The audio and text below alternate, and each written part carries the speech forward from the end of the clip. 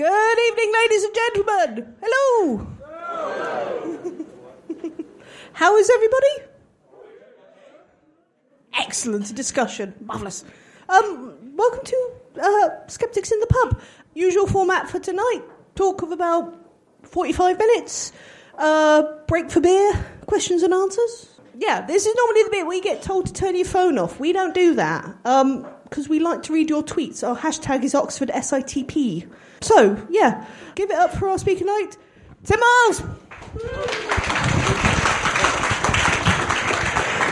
Hello, it's an enormous pleasure to be here. But I should say, first of all, that I'm having some problems with my throat.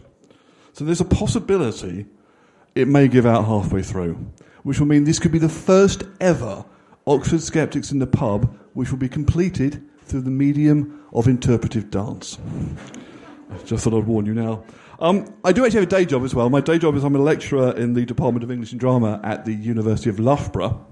So I'm used to teaching teenagers. So if you want to shout or heckle or flirt with the person next door to you or check your email during my lecture, that's absolutely fine. Go ahead. But what's kind of more interesting and more relevant is I do actually have a PhD in stand-up comedy. And that's actually not an April Fool. I have certificates and everything. Which is kind of interesting because I'm actually not a stand-up comic. And I remember my PhD viva with a rather lovely man called Professor Bran Nicol. And he read my thesis, which is called Towards the Phenomenology of Live Stand-Up Comedy Performance. And he looked at my thesis, and he looked at me, and he said, I've never read anything like this in my life. I was slightly nervous at that point, but it went on okay since then. And after I finished my doctorate for a very short period before I became an academic, I had to sign on. And I remember being in Guildford Job Centre, explaining to the lady from the DSS that I was a doctor of comedy and it was a real thing. And to use the words of Bill Hicks, she sort of looked at me like a dog that had just been shown a card trick. And that kind of skepticism is not entirely unusual. There's a rather wonderful American professor called Eddie Tafoya who wrote a book called The Legacy of the Wisecrack, Stand-Up Comedy as a Great American Literary Form. And he talks in his book at one point when he's giving a literature class and he's comparing Dante's Inferno with Richard Pryor's Live on Sunset Strip. My kind of literature professor. And a student shouts out, I want a real literature class. Dante didn't yell the word motherfucker in every other sentence. Which is true, unless you look at a particularly liberal interpretation from the Italian. So there is a certain resistance you occasionally get from, in this case, students. Robert Pavine is another professor, a professor of neuroscience, and he wrote a rather wonderful book too, called Laughter, A Scientific Investigation. And in the introduction to his book, he says, my decision to write a book about laughter raised some eyebrows among academic colleagues, rather as if I had decided to follow some unsavory guru or decided to become a used car salesman. And this kind of skepticism is prevalent in other fields as well. People like me, and we occasionally call ourselves comedemics, which is our favourite portmanteau word, are occasionally accused in the press of working in a looniversity. Thank you very much, Daily Mirror. This was sent to me by my friend Oliver Double, who is the head of drama at the University of Kent, where you can indeed do a master's degree in stand-up comedy. And when I said to Ollie, I said, what did you think of this? What did you think of the Daily Mirror representing your work like this? He says, I was disgusted. Only second? Next year I'm taking on the bastards at Surf Science and Technology, and we're going for number one. But this is not an entirely unusual position, even among writers. Dear old E.B. White, who you may know as being the author of Charlotte's Web, once said, analysing humour is like dissecting a frog. No one is interested, and the frog dies. which is not the greatest motivation for people like me, I have to say. And there are sort of a number of main objections to the serious academic study of comedy. One being, there is really no intellectual value in sitting around discussing jokes. Okay? That there is no practical usage. You're not exactly discovering the cure for cancer, Tim, are you? That's the second one I get. It's beyond understanding. Some people are just funny. It's just the way they are. They have funny bones. It's magic. It's not even in the genes, because you can analyse that. It's just something that happens. And not only would your work be of no value and useless, but it's impossible to do anyway. The next one is analysis destroys the humour. As soon as you start trying to work out why a joke is funny, it ceases to be so. Therefore, you end up destroying the very thing that you're actually looking into. You're normally getting slightly depressed at this stage in the discussion, but that's parents for you. And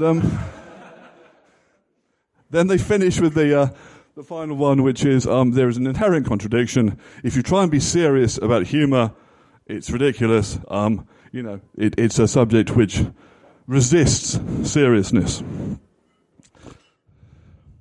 But I want to challenge this tonight.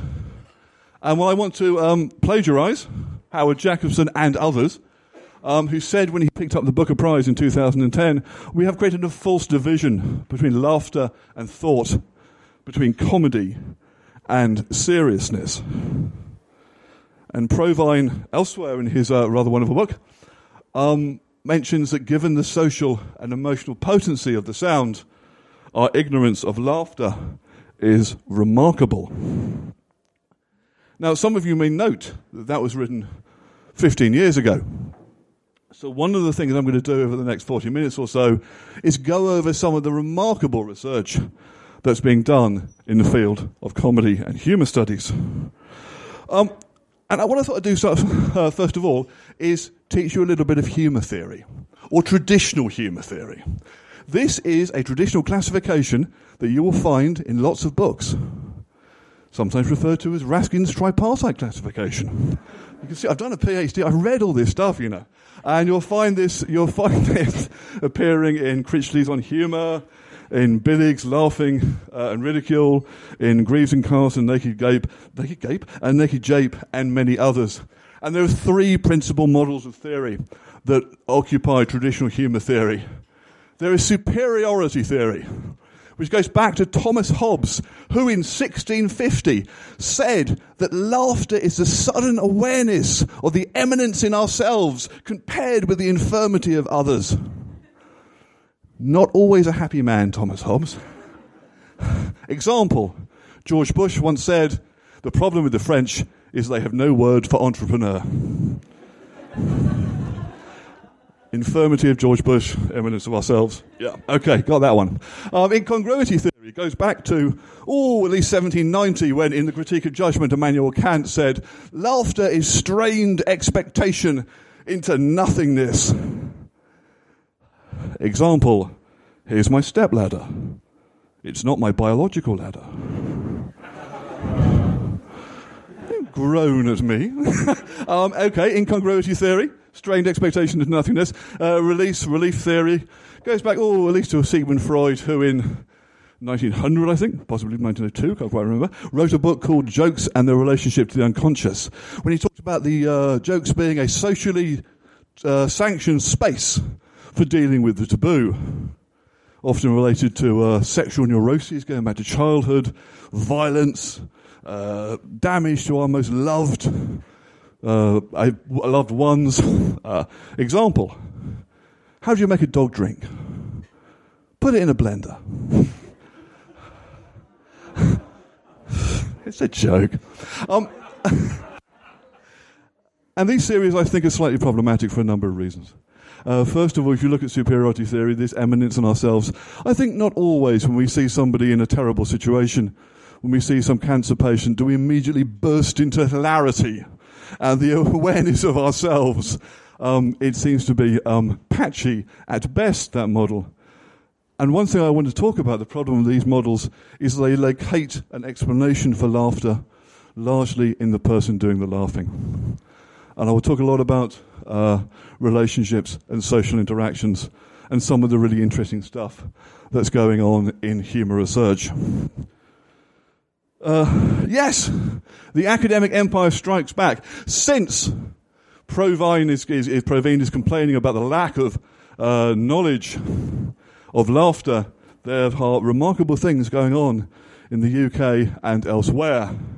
In the UK, we had the Playing for Laughs conference at De Montfort, started in 2007, the International Comedy Conference at Salford, the London Comedy Forum, Brunel starting their enormous comedy research centre in 2013, Surrey University starting the British Institute for Humour Research, 2009, who were wise enough to fund my doctorate, so they must be good.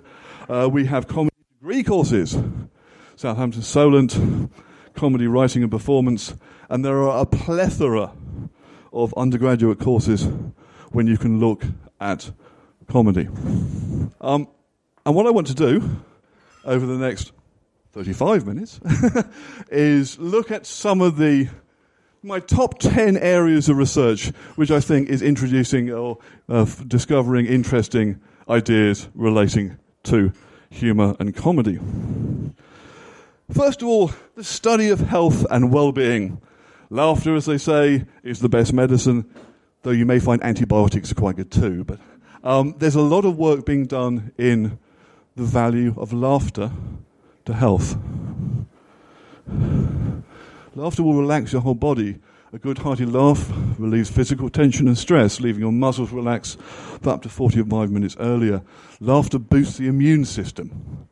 Laughter decreases stress hormones and increases immune cells and infection-fighting antibodies, thus improving your resistance to disease. Laughter triggers the release of endorphins, the body's natural feel-good chemicals. Endorphins promote an overall sense of well-being and can even temporarily relieve pain. Laughter protects the heart.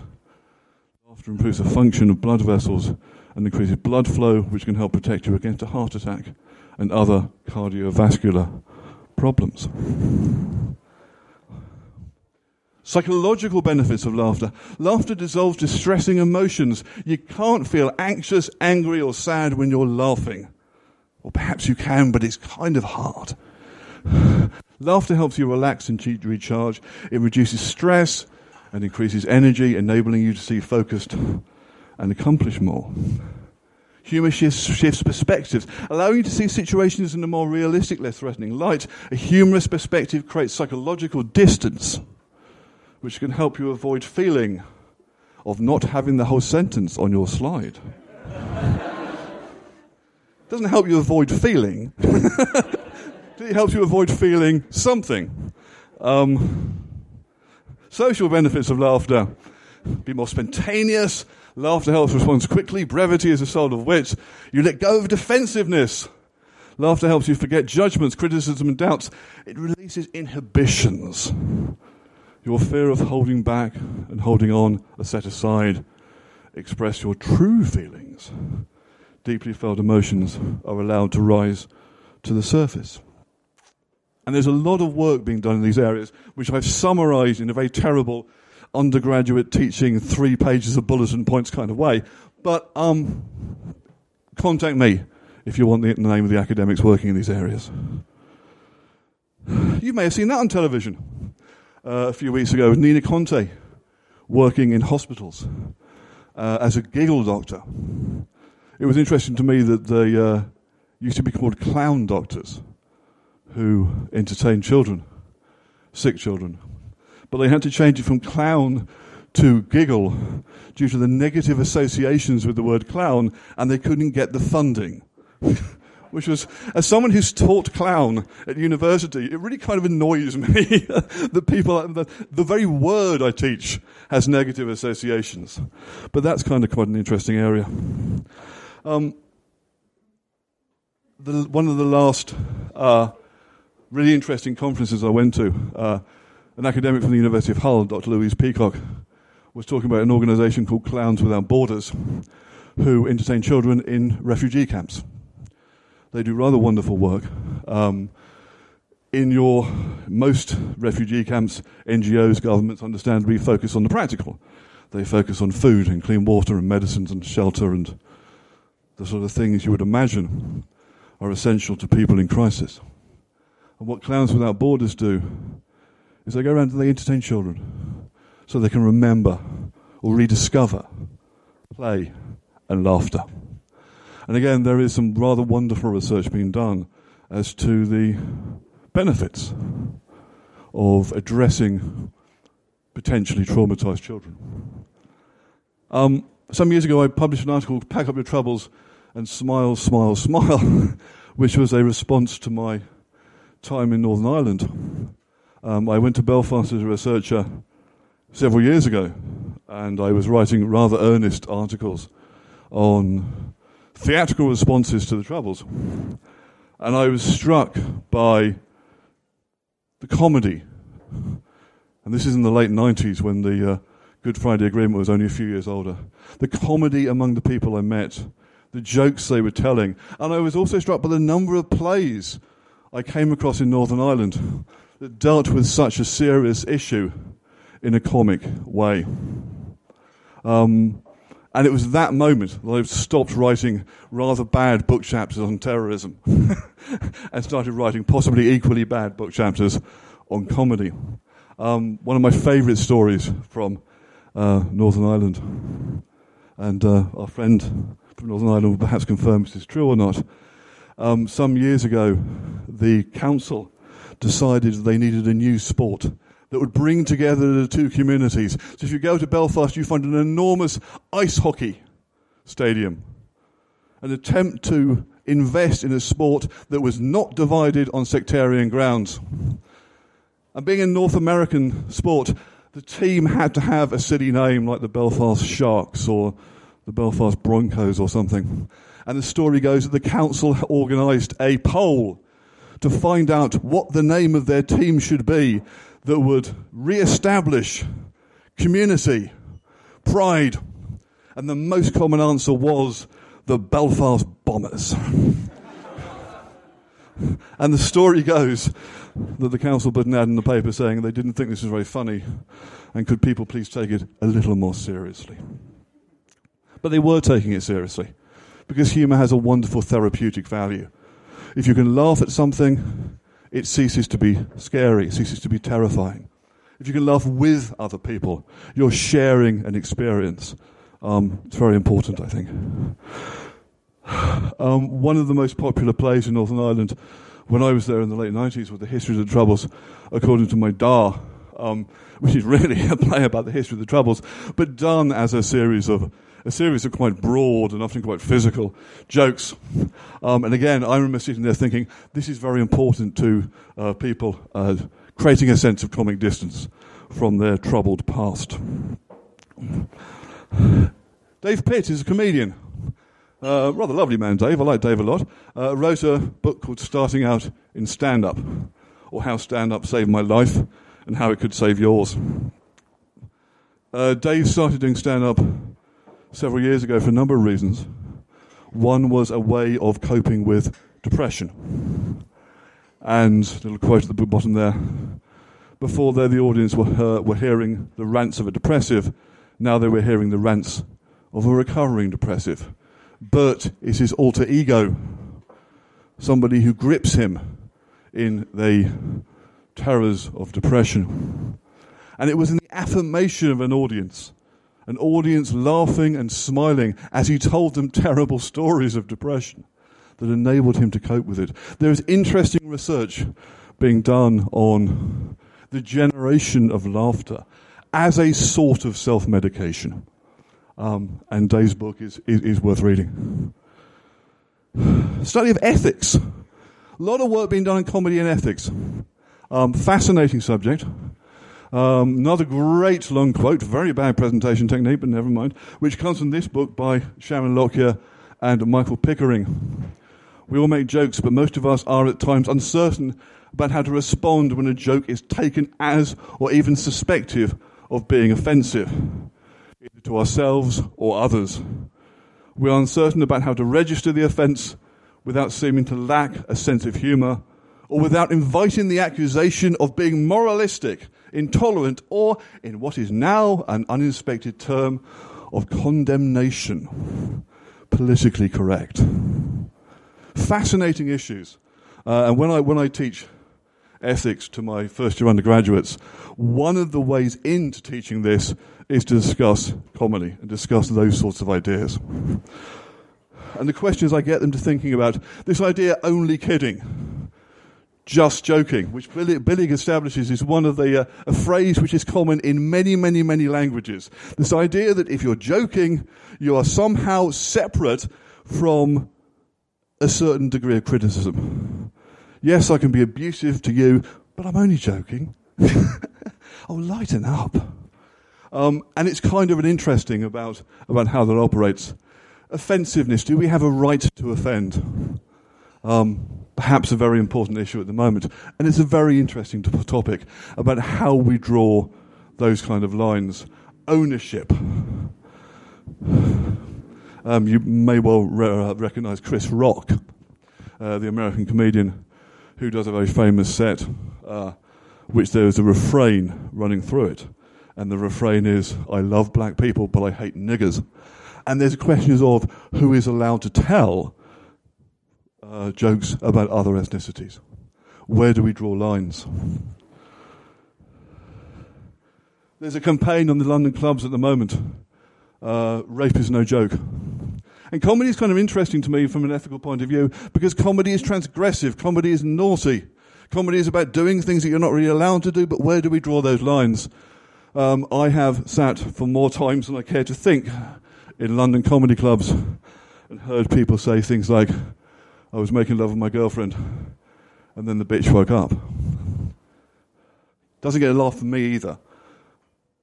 But where do we draw lines on what is acceptable and what is not? Do anyone know who was the most popular stand-up comedian in the UK in the 1980s and 1990s in terms of ticket sales and DVD and video sales? Sorry? Yeah. Very good. By some margin. Roy Chubby Brown, who very rarely gets on television. And again, it's kind of interesting to me. There is an argument that will go that Jeremy Clarkson has managed to survive 27 years on television and Chubby Brown never gets on television because Jeremy Clarkson is a lot more middle class. Rather lovely play I'm very fond of called Comedians by Trevor Griffiths. And there's a character in it called Eddie Waters, who is a teacher of comedy. And he talks about the end when he was part of a liberation forces in a concentration camp. And he says, I discovered there were no jokes left. Every joke was a little pellet, a final solution. Are there places which are literally beyond a joke, where we can't discuss comedy? I don't know, but I think it's a really interesting question to discuss. Teaching, which I do a little bit of, believe it or not. That's me teaching. Clearly boring this woman somewhat senseless. She seems to be somewhat overkeen. He's trying not to fall asleep. He's wishing he took a different class. And teaching, as any teachers will know, humour is a really interesting value, really useful tool. Another great long quote. Humour can foster analytical, critical and divergent thinking, catch and hold students' attention, increase retention of learned material, relieve stress, build rapport between teacher and students, build team spirit among classmates, smooth potentially rough interaction, promote risk-taking, and get shy and slow students involved in activities. And yet, when I did my teaching qualification and they gave me a folder about 300 pages long, covering all sorts of things, not one mention of the use of humour in the lecture room. And there's a lot of research being done in this area, including by this gentleman whose name is Dr. Broderick Chow, who occasionally performs stand-up, and when he's not doing that, is an academic at the University of Brunel, who is actively researching the role of humour in teaching. Knowledge exchange. Whoa. One of the things that universities got very excited about in recent years, which is taking their research out into the community, out towards the people, breaking out of the ivory tower. That is me doing something called Bright Club. Anyone been to a Bright Club? Me not being funny in Guildford a couple of years ago. And Bright Club is an interesting kind of phenomenon where academics are actively encouraged to go and perform stand-up comedy about their research. And I've seen some extraordinary performances. I saw a professor of biology giving a performance on the capacity of bats, it may be all bats or one species, I can't remember, to perform penetrative sex and oral sex simultaneously, which requires a remarkable flexible back. And how she explained this apparently did have an evolutionary advantage. I saw, what else have I seen? All sorts of things. But that's kind of an interesting way that universities are using humour in order to reach wider audiences with their research. Bright Club. The last snapshot monitoring exercises in Bright undertaken in July 2013, 66% of those attending did not work or study at a university. This is in line with our previous findings. We also surveyed the attending Bright Club at the Bloomsbury Theatre, which is part of UCL, in November 2013. And of the 70 people we spoke to, only 43% were linked to a university in some way. It is extraordinary how the universities have used humour to find that audience. And Bright Clubs now exist throughout the UK, in North America, in Australia, and elsewhere. And this is morphed into all sorts of things. Science show-off, museum show-off, where people who work in either science or in museums are trying to reach out to that audience by using comedy. This is just one presentation I took for random from the museum show-off website.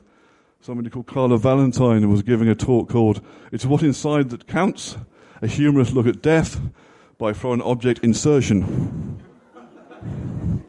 Using objects from Bart's Pathology Museum. And what's not to laugh about that, frankly? Well, you know, it's the way to bring the crowd into your museum, I guess. And my own field, which, again, believe it or not, is in fact stand-up. Comedy interests me and laughter interests me for a whole series of reasons. One, it is a mirror phenomena, by which I mean that we will often laugh simply because other people are laughing. Which again is extraordinary. We don't cry just because other people are crying. If we walk into a room full of people shrieking, we won't naturally start shrieking. We may be a bit surprised. We may be slightly perturbed. But we're not going to sympathetically start shrieking with them. But laughter, if you walk into a room full of people laughing, you'll often start laughing with them, even though you don't know why. And that's kind of interesting. And what I did over a long period of time was I spent a long time interviewing comedians, comedy audience members, looking at every interview I could find, and a couple of issues became apparent. One, they talked again and again in deeply relationship terms.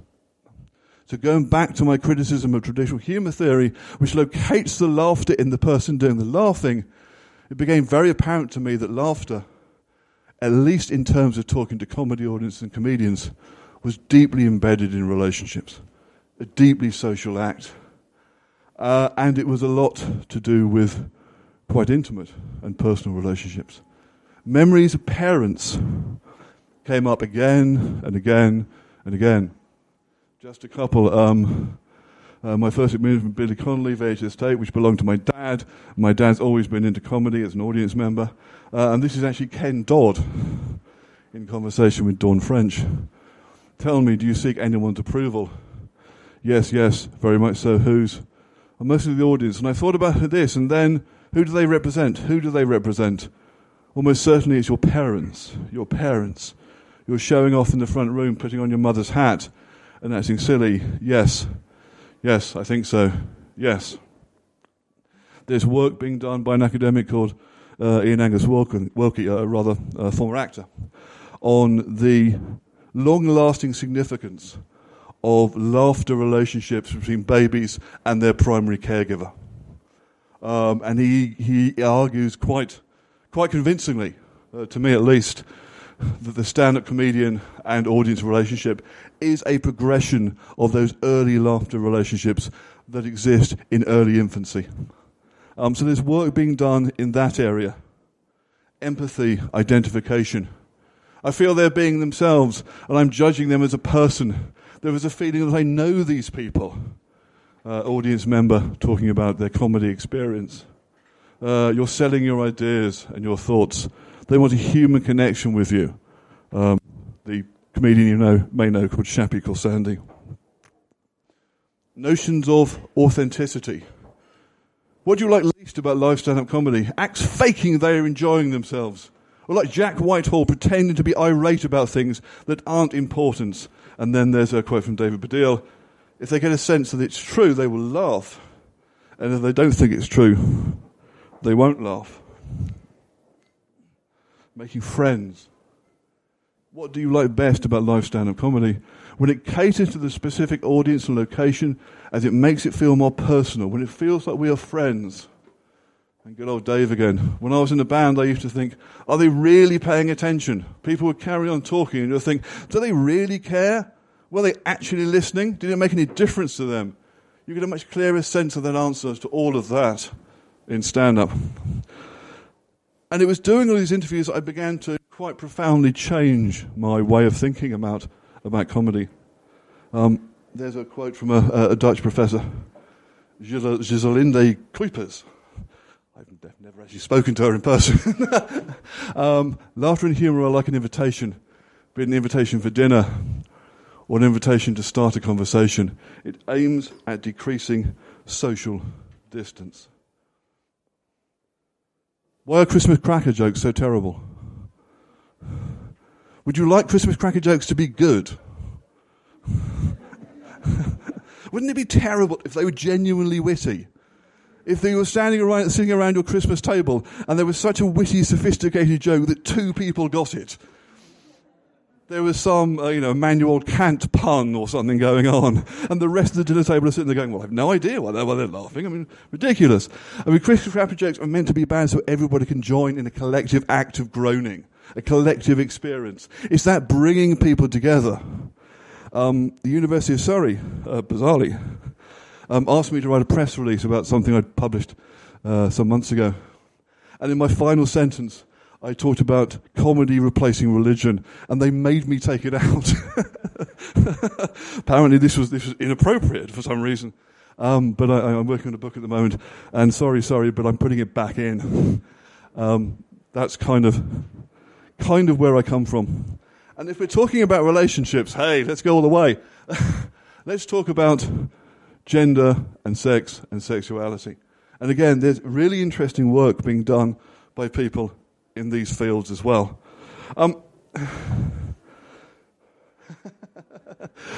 There have been a couple of studies I've read of dating sites, internet dating sites, and also various other survey material. And there is a lot of evidence suggesting that when women, heterosexual women, are looking for a man, a boyfriend, someone to date, above all else, the quality they prize is, will he make me laugh? More important than looks, physique, money, education, job, am I going to be entertained? Which is quite interesting in itself. It's perhaps even more interesting because this is usually a one-way street. Men tend not to give the same answer. If anything, they're slightly intimidated by funny women. There was one study I read which suggested that if a man wants to, if a woman wants to seduce the man of her dreams, then one of the strategies she should employ is to laugh at all of his jokes, which he will find wonderfully attractive, though it's probably a good idea to stop laughing when he takes his trousers off. Bit of advice there. So that's kind of one thing that sort of interests me.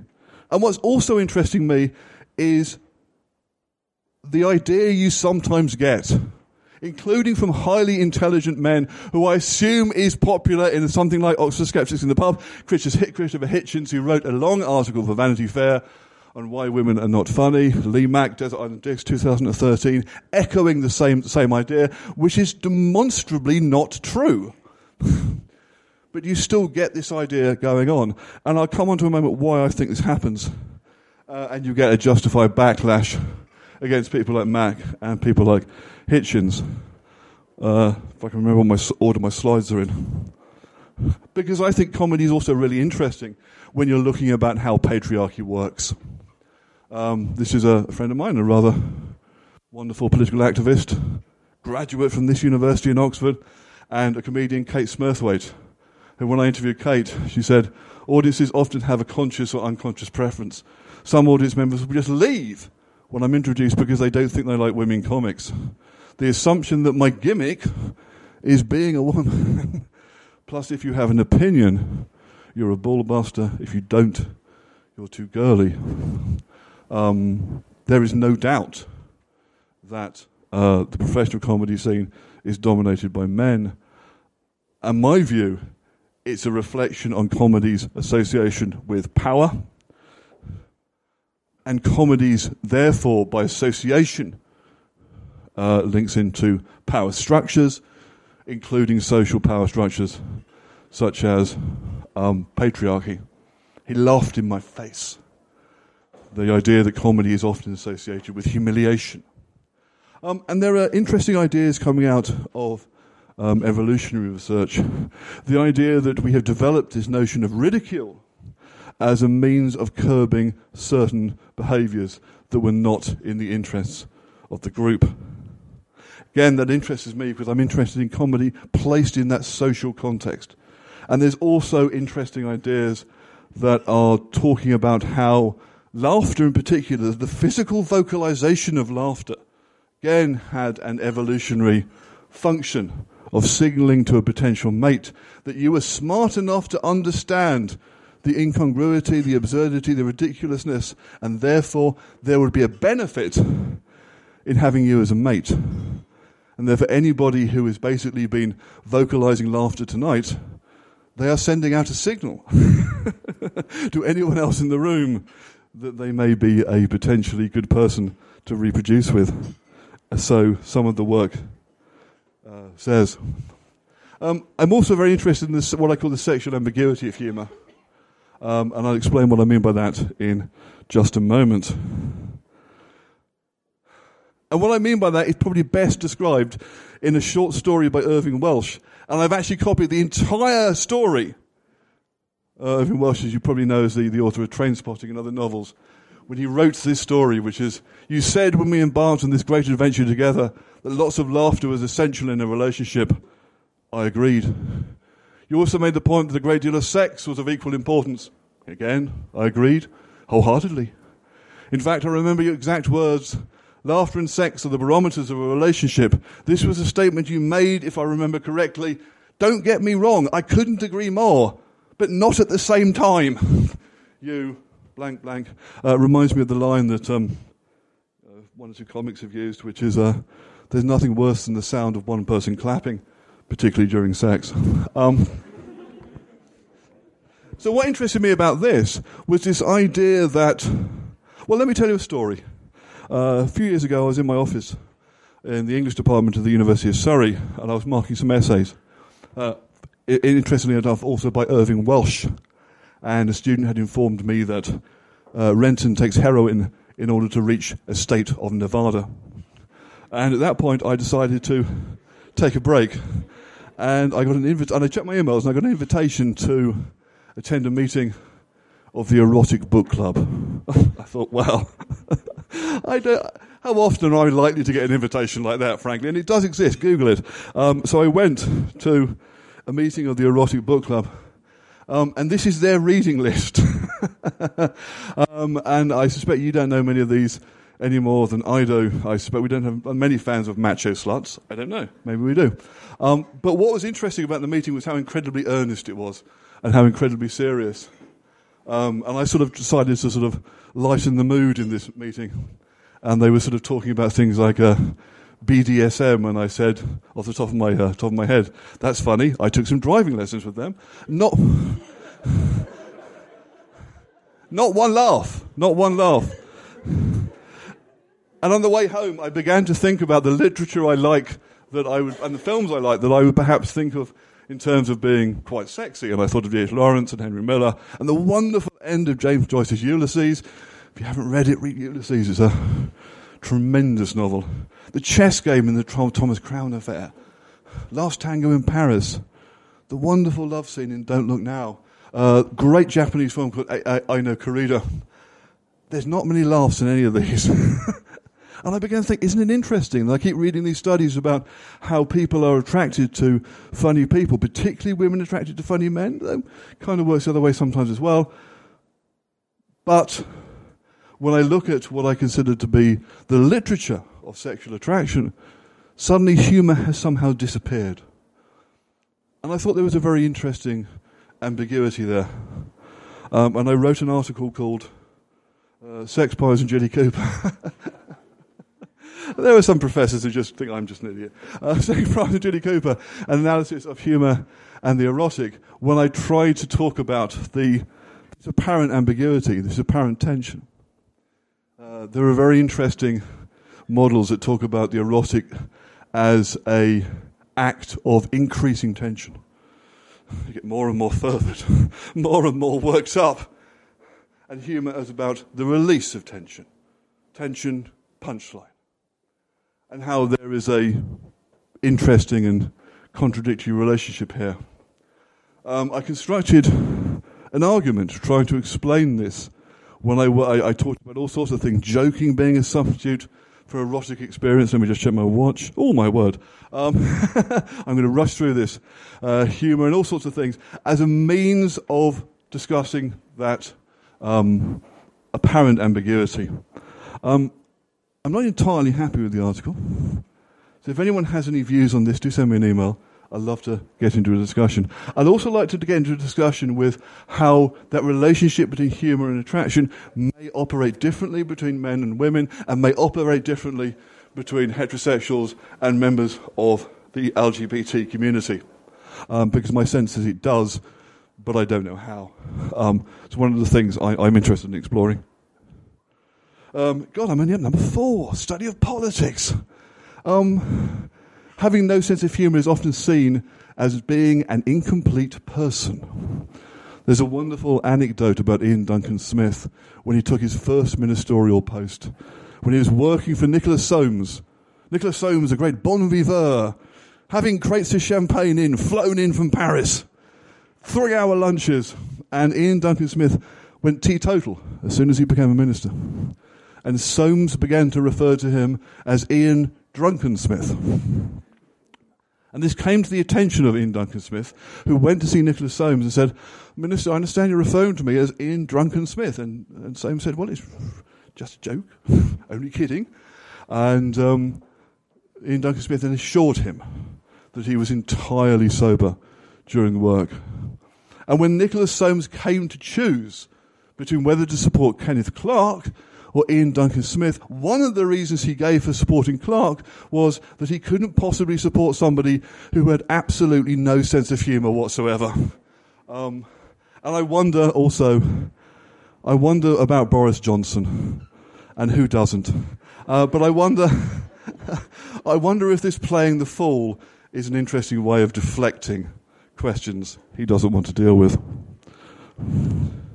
But again, the study of the role of comedy in political discourse is really interesting.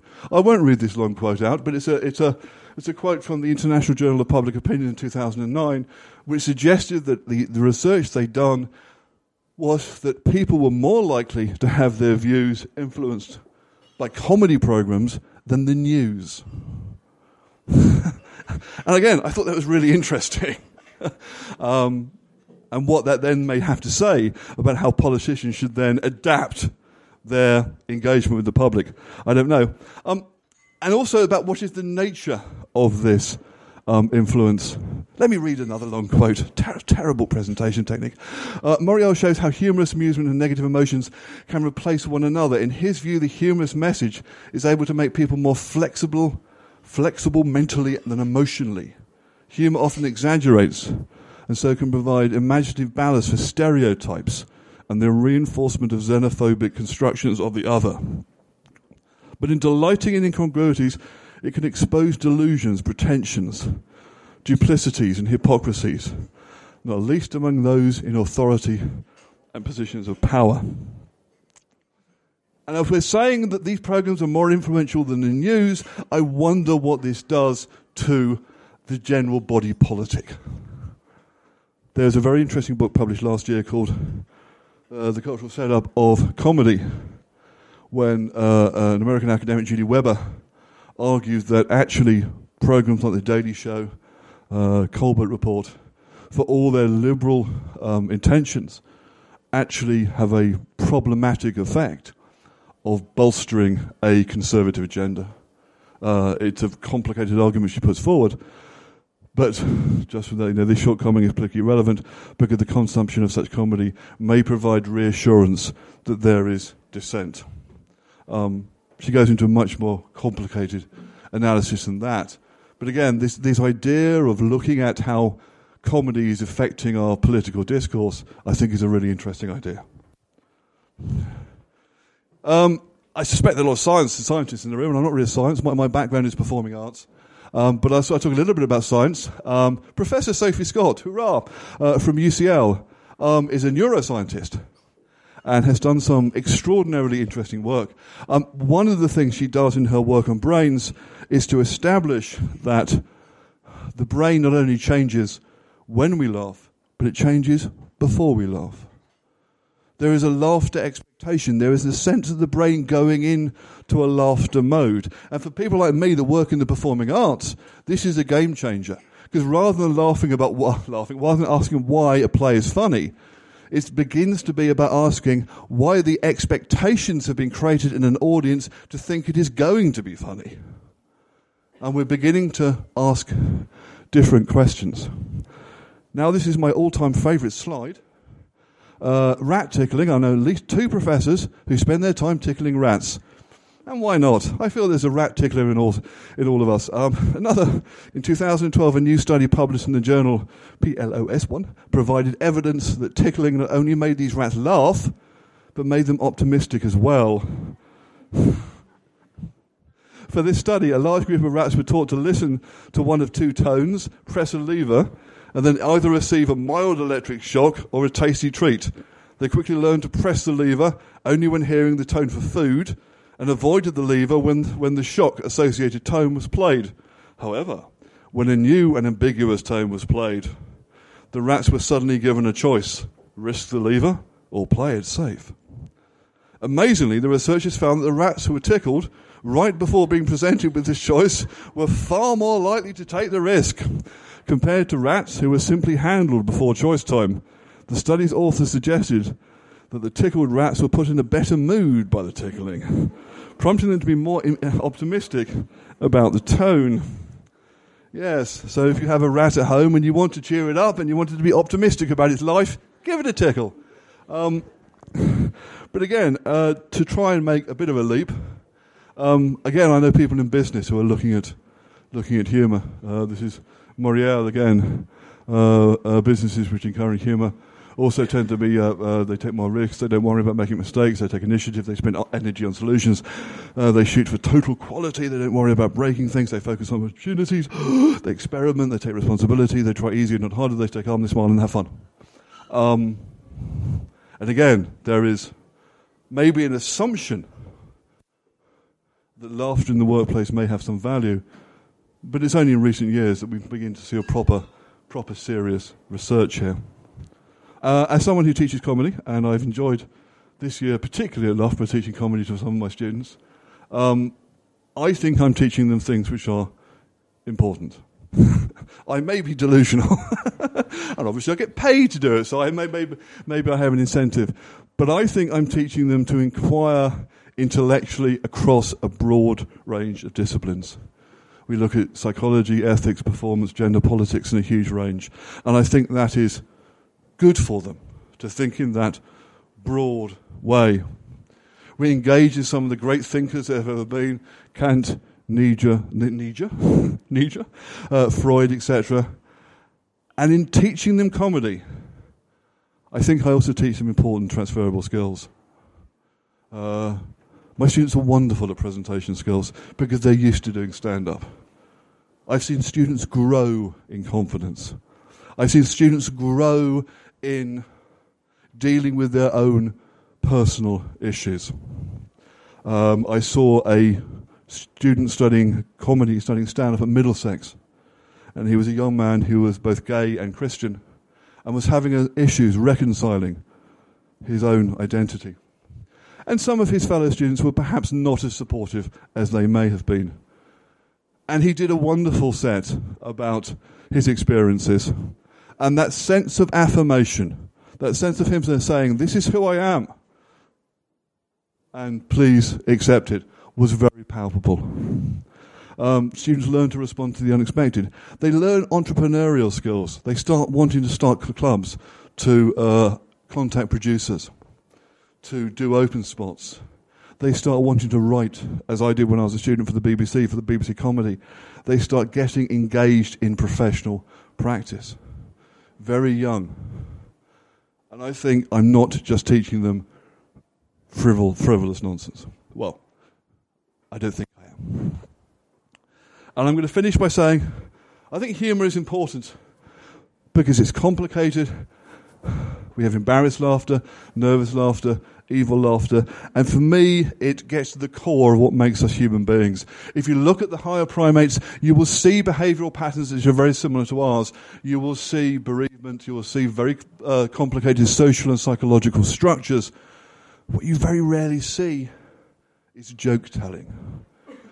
You will see a certain amount of laughter, including in rats and in chimpanzees, almost entirely associated with physical contact or running, chasing. We are the only species that has an ability to look at something and laugh. You don't see squirrels collapsing in hysterics when another squirrel falls out of the tree onto the ground.